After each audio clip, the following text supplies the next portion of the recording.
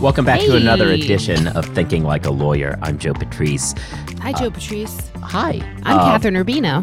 You are. I am. You are. I am. Are Nice we to the meet only? you. Oh, we aren't the only people here. Look at that. Yeah, Chris Williams I'm is also here. Joe Patrice. Oh, I forget sometimes, Yeah, and we are all of Above the Law, and we're here on Thinking Like a Lawyer to give our weekly conversation about the big stories in the legal landscape of the week. Mm-hmm. But obviously, that's not how we begin our show. That's not usually how we start it. We don't jump right in. You know, No, it's we slow difficult play to it's difficult to mainline legal news just like cold. Jump right you know, in, you've yeah. gotta Slow you've play gotta it. slowly get involved, and you can do that with a little bit of small talk. Small talk. Yes. Now, speaking of mainlining legal news, what do y'all think Supreme Court justice clerks do when they're not at work? Like, how do you think that works? One, they are at work. I mean, that's what they do. It's a relatively short-term gig, so I think you kind of dedicate your all for that year or two. Yeah. I just imagine like it would be hard to like not it would be the pressure to not lollygag because Clarence Thomas is down the hall has to be immense. But like, what's the? I mean, these are very much I think go-getters by nature. Right. I don't think that I sounds don't think insufferable. Shout out to it's Sotomayor. a small group of folks for a reason. I know, but I just imagine like her being annoyed at some of her colleagues' clerks. Like, why did Alito pick that guy? I mean, so I obviously, as far as their work schedule, I know from a previous episode of this show, our episode that we did as the immediate aftermath of Justice Ginsburg dying, I interviewed Neil Katyal, and he was telling stories about how they would leave the office and Ginsburg's clerks would still be there till 3 or 4 in the morning. So that's the kind of life that they have. But that's that. Hey, what's up with you, Catherine? Not too much. I think as regular listeners of our podcast know, in my spare time, I am a debate coach for a policy debate team. Mm-hmm. And I had an interesting experience. Yeah, we all have a policy debate background. And it was interesting because this weekend, one of my Above the Law articles played a role in a varsity debate round. Yeah. Yeah, I was judging said debate, and there was a claim made that the shadow docket and these shadow docket decisions that have grown in frequency has destroyed the Supreme Court's legitimacy, a claim that I pretty much agree in. Yeah. But as I heard at rapid pace that piece of evidence get read, I thought, that sounds a lot like something I might say. And I was worried that it might be something that I had said, though it was not, but it was in fact Catherine Rubino evidence. So Yeah. By the way, for for those who aren't in the know, the reason Joe said at a rapid pace is because if you were to imagine an auctioneer's voice sped up by like 1.5, right, that's what debate rounds sound like. Yeah. Just like really fast talking, a lot of Yeah. So it went by. That was not an audio glitch. That was trying to yeah. replicate audio a policy debate, and that's accurate. We call it clutching. Yeah. So it was going really quickly. I heard it and I was like, took a look. In fact, the article that this had come from, in fact, I'm even quoted in that article like 2 paragraphs after the evidence ends. So it was a claim that I think they were right about. As it turns out, at the end of the debate, both teams conceded that particular point was true. Because it is. So, good news, you guys. So good news, you did not. You were not the reason anybody lost the debate. So. Or won it, but yeah. Or won, yeah.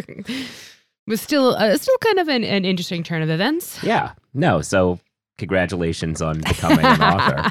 I will say that at one point, in fairness, I've been writing for a very long time. Yeah. No. So there we go. So that was a fun weekend for you. Mm-hmm. Cool. One thing, oddly enough, I was at a tournament too. So I got an email invitation to judge at a mock trial. And that was interesting. It was cool because, again, we all have debate backgrounds. I've never done mock trial, but I do have some experience in both rhetoric and bullshitting. You should see my writing above the law. So it was a nice experience to see totally different ways of assessing the round, like grading the round. And I messed up on like all the rounds I was in. So sorry to the debaters, but I apparently gave some good feedback. So it's good to know that we all did a tournament in one way or another. Yeah, I always make the analogy that mock trial is obviously a great way to practice and hone trial advocacy skills, whereas I feel as though policy debate is much more of appellate skills, to the extent that it's lots of research and distinguishing pieces of evidence. So so you went the trial side and we were at the more appellate side argument. Anyway, that seems like enough small talk for now. Small talk. All right, so let's get into the topics at hand. Do it. Yeah, so I think the biggest story the week last week was a story in 3 acts that exploded over the course of 3 days. There was it came to light over the previous weekend and then accelerated Monday through Wednesday. A attorney in Ohio a female attorney in Ohio had gotten an email from not partner but senior lawyer at a law firm. They didn't have the title partner per se, but functioning as a partner. Got a text from that person after they announced that they were lateraling, that was, well, let's say harsh. It was a text message, right? Yeah. It was a text message blaming the woman for leaving for another job, saying that she had been sitting on her ass. And by sitting on her ass, he meant she was on maternity leave. Yikes. So she had taken her maternity leave and then during that time. I mean, that's really a wildly inappropriate way to refer to maternity leave, besides which it's a benefit that you've already accrued by working there, and using it does not in any way implicate your ability or your desire to stay any longer than you have to. Well, that's a really good point. And I think one that was coming out of this, one of the most important points, which is maternity leave is not something that you have to pay back. It is a benefit you've already earned. So you don't take maternity leave and then owe the firm more time. You have already put in your time to get that maternity leave, so you can do whatever you want with it. For those that didn't read the article, the text message reads like one of those hypos you can tell the employment law professor was having fun with while they crafted it. It was so cartoonish of a violation of not only law, but common decency, where you're like, oh, this is just exaggerated to test if issue spotting is a thing. Like, no lawyer would actually do this. Yeah, I guess at this point here we are. At this point, we should share exactly what was said. What was said in this text is, I had suspicions you were interviewing 2 months ago, and I told Stephen then to ask you about it. I also told him to cut you loose at that time if confirmed. Issue He was too nice of a guy to do so. What you did, collecting salary from the firm while sitting on your ass, except to find time to interview for another job, says everything one needs to know about your character.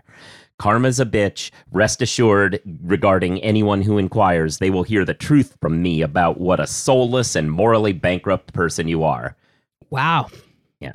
So this came from senior lawyer John Delano, who also represents the city of Cleveland in a lot of matters. He's a labor attorney. Guess which side? The thing that really gets me is, okay, sure, even a management side, labor attorney really ought to know better. Right. You know, it's not like you're doing tax law where these issues are never come across your desk. You know, this is something you regularly deal in. What would happen if you were defending management and you saw a copy of that in discovery? You wouldn't be pleased with your client. You wouldn't be like, oh, this is great news for us. Well, certainly he knew better. While I was reading it, Chris flagged issue 1, and I think let's go back to that issue 1, which was the part of the put aside everything else, which is also bad. The part of the text, assuming it's true, where he says he advocated that the firm cut the woman loose if she was in fact interviewing while on maternity leave, is admitting that you had thought at some point it had crossed your mind of making a retaliatory firing of somebody while on their maternity leave. Like, once that happens, how does this go forward? And that really became the second part of this act, which is The firm itself, the managing partner, the aforementioned Stephen, this is Zash and Rich, the aforementioned Stephen in that text puts out a statement saying, this was unacceptable and all, but it was done in the heat of the moment, and we're going to try to do better and make some corrective actions. This went over poorly, as it did not include, say, an apology for this, and seemed to downplay the whole thing as a heat of the moment issue. Which it was clearly just an attempt to get rid of the hot glare of the media, and the local community, legal community, was really bearing down quite a bit on the firm, during the heat of this, the height of this, because the idea that this was heat of the moment, which when it's a voicemail, maybe you can get away with. But with a text, somebody had to sit there, type it out, edit it, whatever. It's a lot of thumb time. But also this goes back to the flagged issue. If that was heat of the moment, maybe you could get away with it. But when you're admitting that there was a prior conversation in which you had suggested to management firing a retaliatory firing, this becomes more moments. A lot more moments. I also think it's important to think about what this means for what constitutes heat. Because when I generally think of heat of the moment, I think of, oh my God, I walk in, I find my wife cheating on me with my best friend, and my mom's recording it saying, yeah, cheat on my son. That's a clear heat of the moment scenario. But he was like, oh my God, not only is she pregnant, but she's looking for a job elsewhere. Heat is so different now. Anyway, so that happened. Not great. So that statement comes out. It does not go over well. Later in the evening, the firm announces that the offending partner is no longer with the firm. It's not. There we go. There are the consequences of my own actions. And an apology and all that. It seems like it was finally a response to what had happened. Now, that said, this is still not a great place for anyone to be. Obviously, you're in a situation where you need to do some training, have some concrete steps. We don't know necessarily what those are. Obviously, a situation where this happens is bad enough reflection on the culture, but a situation in which you had been assuming this person was, making this statement against their interests accurately, you're in a situation where you, as a manager, have heard that some senior person wants to make a retaliatory firing. That should be a red flag that you respond to. And it's a sign of a broken culture, sort of, if that isn't something that triggers, oh, wait a minute, I need to do something about this. Hopefully, this will be a light bulb moment where the firm can move forward and learn those sorts of lessons, I will say a lovely coda to this story is the Ohio State Bar put out a statement about it and specifically thanked me for helping to bring this to their attention. So that was lovely. We make a lot of jokes in this job. It's nice when sometimes we have done something serious. So that was nice. Calidus AI cleverly supports you by suggesting relevant law to address your complex issues. Put in simple questions or longer fact patterns, then Calidus asks you to confirm if points are salient before proceeding. Use Calidus to check if you found all the key concepts, cases, and statutes. Calidus turns that into a high-quality, customer-ready document. Handle complexity confidently with legal's most advanced AI platform.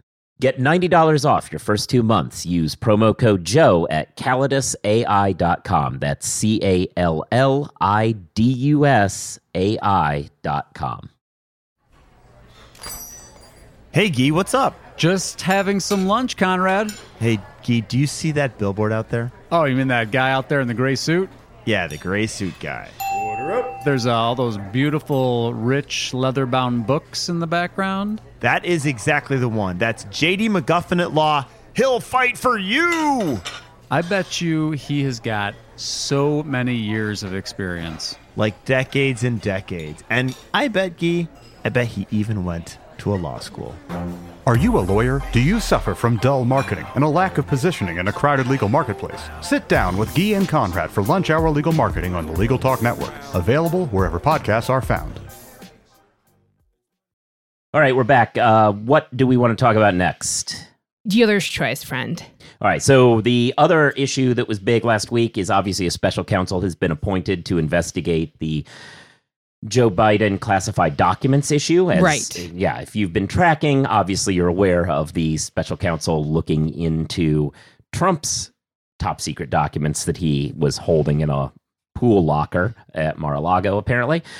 There has now been a few documents found at the office of the Biden Center at Penn, which is, a center that he had set up.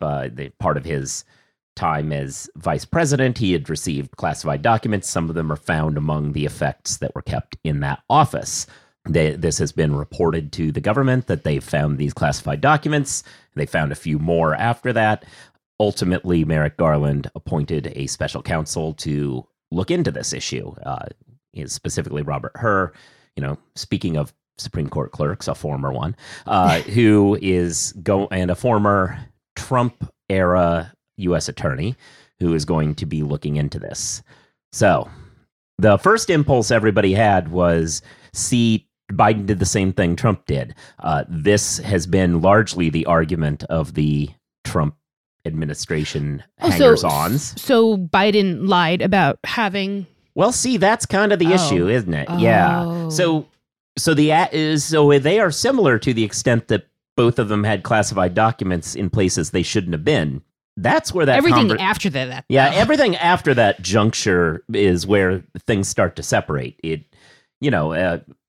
I actually saw some one of the various right-wing legal tweeters out there had tweeted something about how I can't believe they were just letting the Bidens say, oh, we're looking on our own to find documents and we'll get back to you. And I'm like, that is exactly what they did with Trump, which is the whole problem for him, because he then came back and had his lawyers aver to the federal government, we've looked and found everything, and they hadn't. Because, see, the lying is the part that makes this a problem. Wait, are you implying like the facts of the case make a difference? The facts seem to make a difference. Actually, the national security lawyer, Mark Zaid, who is kind of the expert in this is actually the kind of stuff he does all the time. He tweeted out as soon as the story broke about how this happens constantly in his life. Like, government officials misplace classified documents all the time, which is somewhat scary, but also a reflection of how we probably overclassify things. But whatever it is, he says, look, it happens all the time, and it's almost always handled with some administrative, non-serious slap on the wrist, because people, when they find out that they've done this wrong, immediately turn around and go, hey, our bad, handle this for us. And he's like, that's the difference. It's if you had acted, and he's like, and Trump would be facing exactly the same non-consequential slap on the wrist had it not been for the lying about the documents and forcing the government to execute a warrant to get them. Right. And then proceeding to attack the FBI. Right. That executed the warrant. Well, that's the weird thing about this special counsel idea, because Republicans started calling for a special counsel as soon as this story broke. Lindsey Graham's on TV. Everyone's going on TV and saying there should be a special counsel. If there's one against Trump, there definitely has to be one here. And this was a poor strategic decision, I think. Yeah.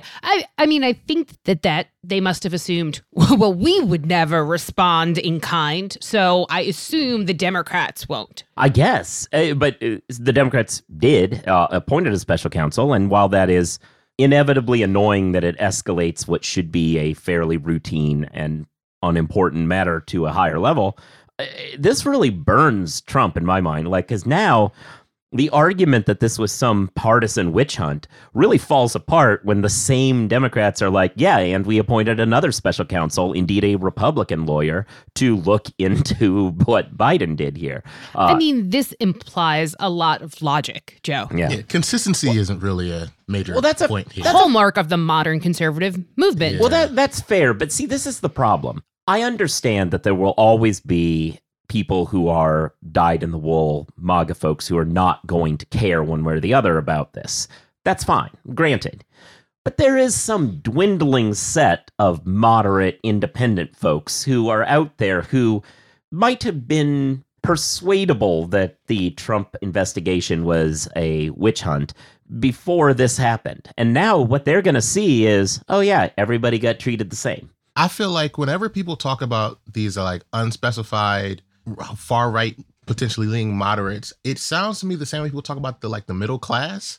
I'm like, citation needed. Like, who are these people? Do they have names? Do they have addresses we could send mail to? Well, that's the thing. We know they exist. They are a very small group. They're far smaller than people like to pretend. But we know they exist because we see elections in some areas go different ways between a couple of years. Sure, like there's some plus Trump district. Yeah. When, during the midterms, elected Democratic senator, right. So there's some population that's doing this. Now, I don't know who these people are, and I think they may be crazy, but they exist, right? So that would explain why at all the signs at the rallies they have that silent majority sign. The people with the silent majority sign are the people that can be swayed. Anyway, so this seems like a really bad idea, a bad strategic turn for the Trump world. Obviously, we'll see how this all plays out, but it doesn't look good. And it is one of those careful what you wish for sorts of moments, I think, for them. They would have been much better off just not calling for a special counsel and instead saying, see, this proves that everyone does it, don't worry about it, or something like that. But now they've just given a rubber stamp to the idea that this is that what special counsel do is legitimate, which is going to become a problem for them, I think. Yeah, I do think your sort of hope for what happens at the end of this falls apart when there are two different recommendations by the different special counsel, because there are differences in fact, as we've discussed. Sure. And I think that, it's not the same because it was what the right jumps on. Yeah. True, but it's going to look a little bit better coming from a Republican lawyer, I think. But alas, so with all I said this was the special counsel is a former Supreme Court clerk, also an appellate clerk for Alex Kaczynski, one of Trump's lawyers. So there's that too. Oh, yeah, and there's other reasons why Alex Kaczynski's an issue. Yeah, I've written a lot about Judge Kaczynski. Yeah. All right, so now we're back. Mm-hmm. We're back with some Elon Musk news, as I recall. All right, you want to talk about that? He has been great for traffic at Above the Law. I'll tell you that. As some of you may recall, Elon Musk likes to hold grudges. Yes. One of the people or firms specifically that he has talked about on Twitter is Perkins Coie, saying that no one should use them as a firm because of Michael Sussman, a partner at the firm who was exonerated after a trial because he was accused of lying to the FBI because he spoke to the FBI but didn't reveal at the time that he also had Hillary Clinton as a client. And whatever, he was found not guilty after a trial. But because of this, Elon went on a bit of a rant saying that no one should use Perkins Coie until they apologize for trying to sway elections. And then, he hired Perkins Coie. Yeah. He turned around and hired Perkins Coie. Well, he didn't. The firm, the company did. Twitter did. Yes. Yes. But again, because he has decimated the legal department, as we've covered extensively in the pages of Above the Law, somehow the firm, which had previously worked for Twitter before Elon Musk blew up at the firm on Twitter, but had previously represented them, entered an appearance defending the company against some allegations. And when asked about, hey, why'd that happen? Or, have you forgiven the firm? Elon was just like, oh, it was done in error. One of the things that gets me about talking about how clearly Elon has decimated the legal team. Yes, but folks at Twitter are selling chairs. I think there was at one point they were they didn't have toilet paper in the office. He is decimating everything. You got to respect. Yeah, he's also not paying his bills in order to try to make it a renegotiation tactic with some vendors. There's lots of bad stuff going on. His level of failure is mythological. If there was a reverse Midas touch, it would be the head of Tesla. Yeah, the not paying bills part, obviously he's trying to renegotiate commercial leases. And he's fucking rich. That's the thing. Not anymore. Not so much anymore. But again, reverse Midas. He's still doing okay, but he's trying to do that with the company fine. That is a tactic one could employ. It is, not going to work in most times. I guess his theory is that the commercial real estate market is in trouble with lots of hybrid and work from home situations. But, in San Francisco, there's going to be a home for that office. They're going to find a tenant. So I don't understand what leverage he thinks he has here. I don't think he understands how leverage works in any way, as far as I can tell. It's like he's playing 5D chess in a checkers game. Yeah, it's so unreal. And he's, this is why you have lawyers, kids. What really gets me is all of these cuts kind of feel like when a private equity organization buys an entity, then guts it and tries to flip it, saying, look at profitability's up, not because they've actually done anything, but because they cut headcount, cut all the headcount. But there's no indication he's intending to sell, which means that none of this makes any sense. Just baffling, wild. But very entertaining to watch. It is. Well, yeah, I mean, we got a little bit of extra time, I suppose. I may as well talk. Marjorie Taylor Greene, R from Crazy Town. She got a sternly worded letter from a lawyer, Howard E. King, who represents Dr. Dre, and she had some videos up celebrating Kevin McCarthy becoming speaker, and by extension her role in that, using some Dre songs, and that did not go over well with the Dre team. No, it didn't. Specifically, the letter reads, one might expect that as a member of Congress, you would have a passing familiarity with the laws of our country. It's possible, though, that laws governing intellectual property are a little too arcane and insufficiently populist for you to really have spent much time on. We're burn. I don't know if she'll understand it, but that is a burn. We're writing because we think an actual lawmaker should be making laws, not breaking laws, especially those embodied in the Constitution by the Founding Fathers. Boom. Yeah, brutal diss track coming from the Dre lawyers. Much appreciated. Also, another one of my favorite hot takes that I think is just spot on, in the same way that civil procedure is just spicy con law, so is IP. Yeah, no, as I point out, she really should have known better about this. I mean, she's not the first politician who's gotten in trouble for playing a song that did not previously get approval by the artist. Absolutely. This is a thing that happens. I mean, when you forget about Dre. Well, you don't. Yeah, I mean, but she forgot did about not. IP. She did not forget about Dre. She forgot about Copyright Act. Yeah. But maybe I was trying to think of how she might have justified this, and I was wondering if she thought that Dr. Dre was dead and locked in a basement. That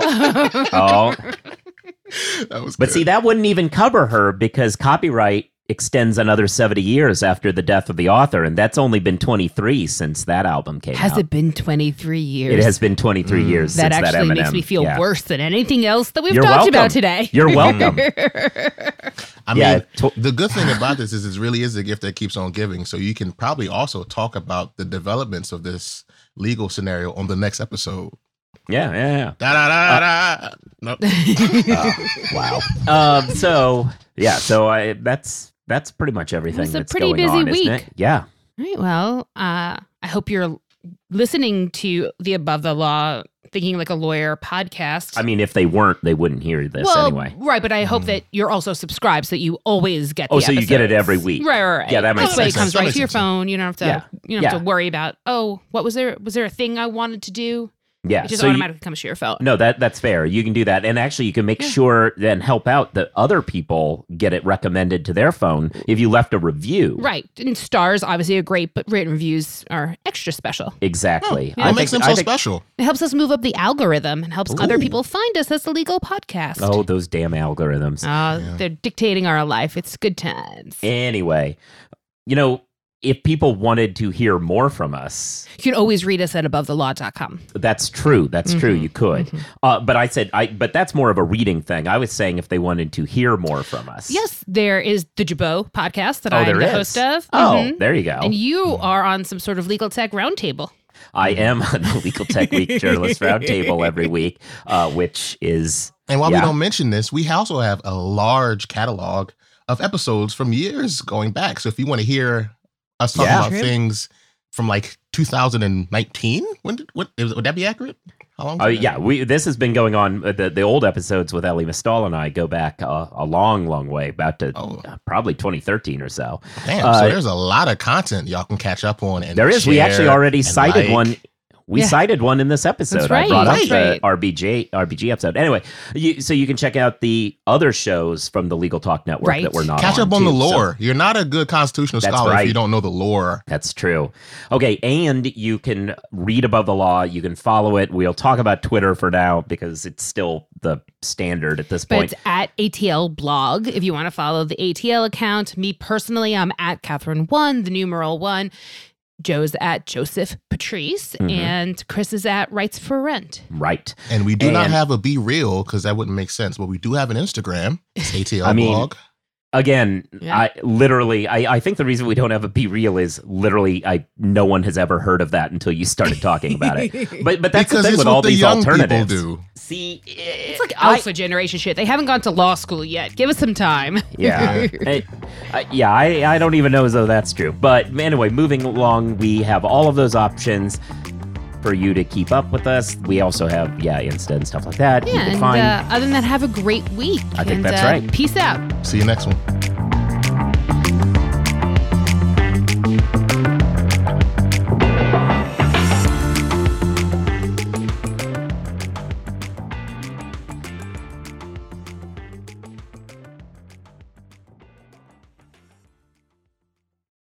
If you're a lawyer running a solo or small firm and you're looking for other lawyers to talk through issues you're currently facing in your practice, join the Unbillable Hours Community Roundtable, a free virtual event on the third Thursday of every month. Lawyers from all over the country come together and meet with me, lawyer and law firm management consultant Christopher T. Anderson, to discuss best practices on topics such as marketing, client acquisition, hiring and firing, and time management. The conversation is free to join, but requires a simple reservation. The link to RSVP can be found on the Unbillable Hour page at LegalTalkNetwork.com. We'll see you there.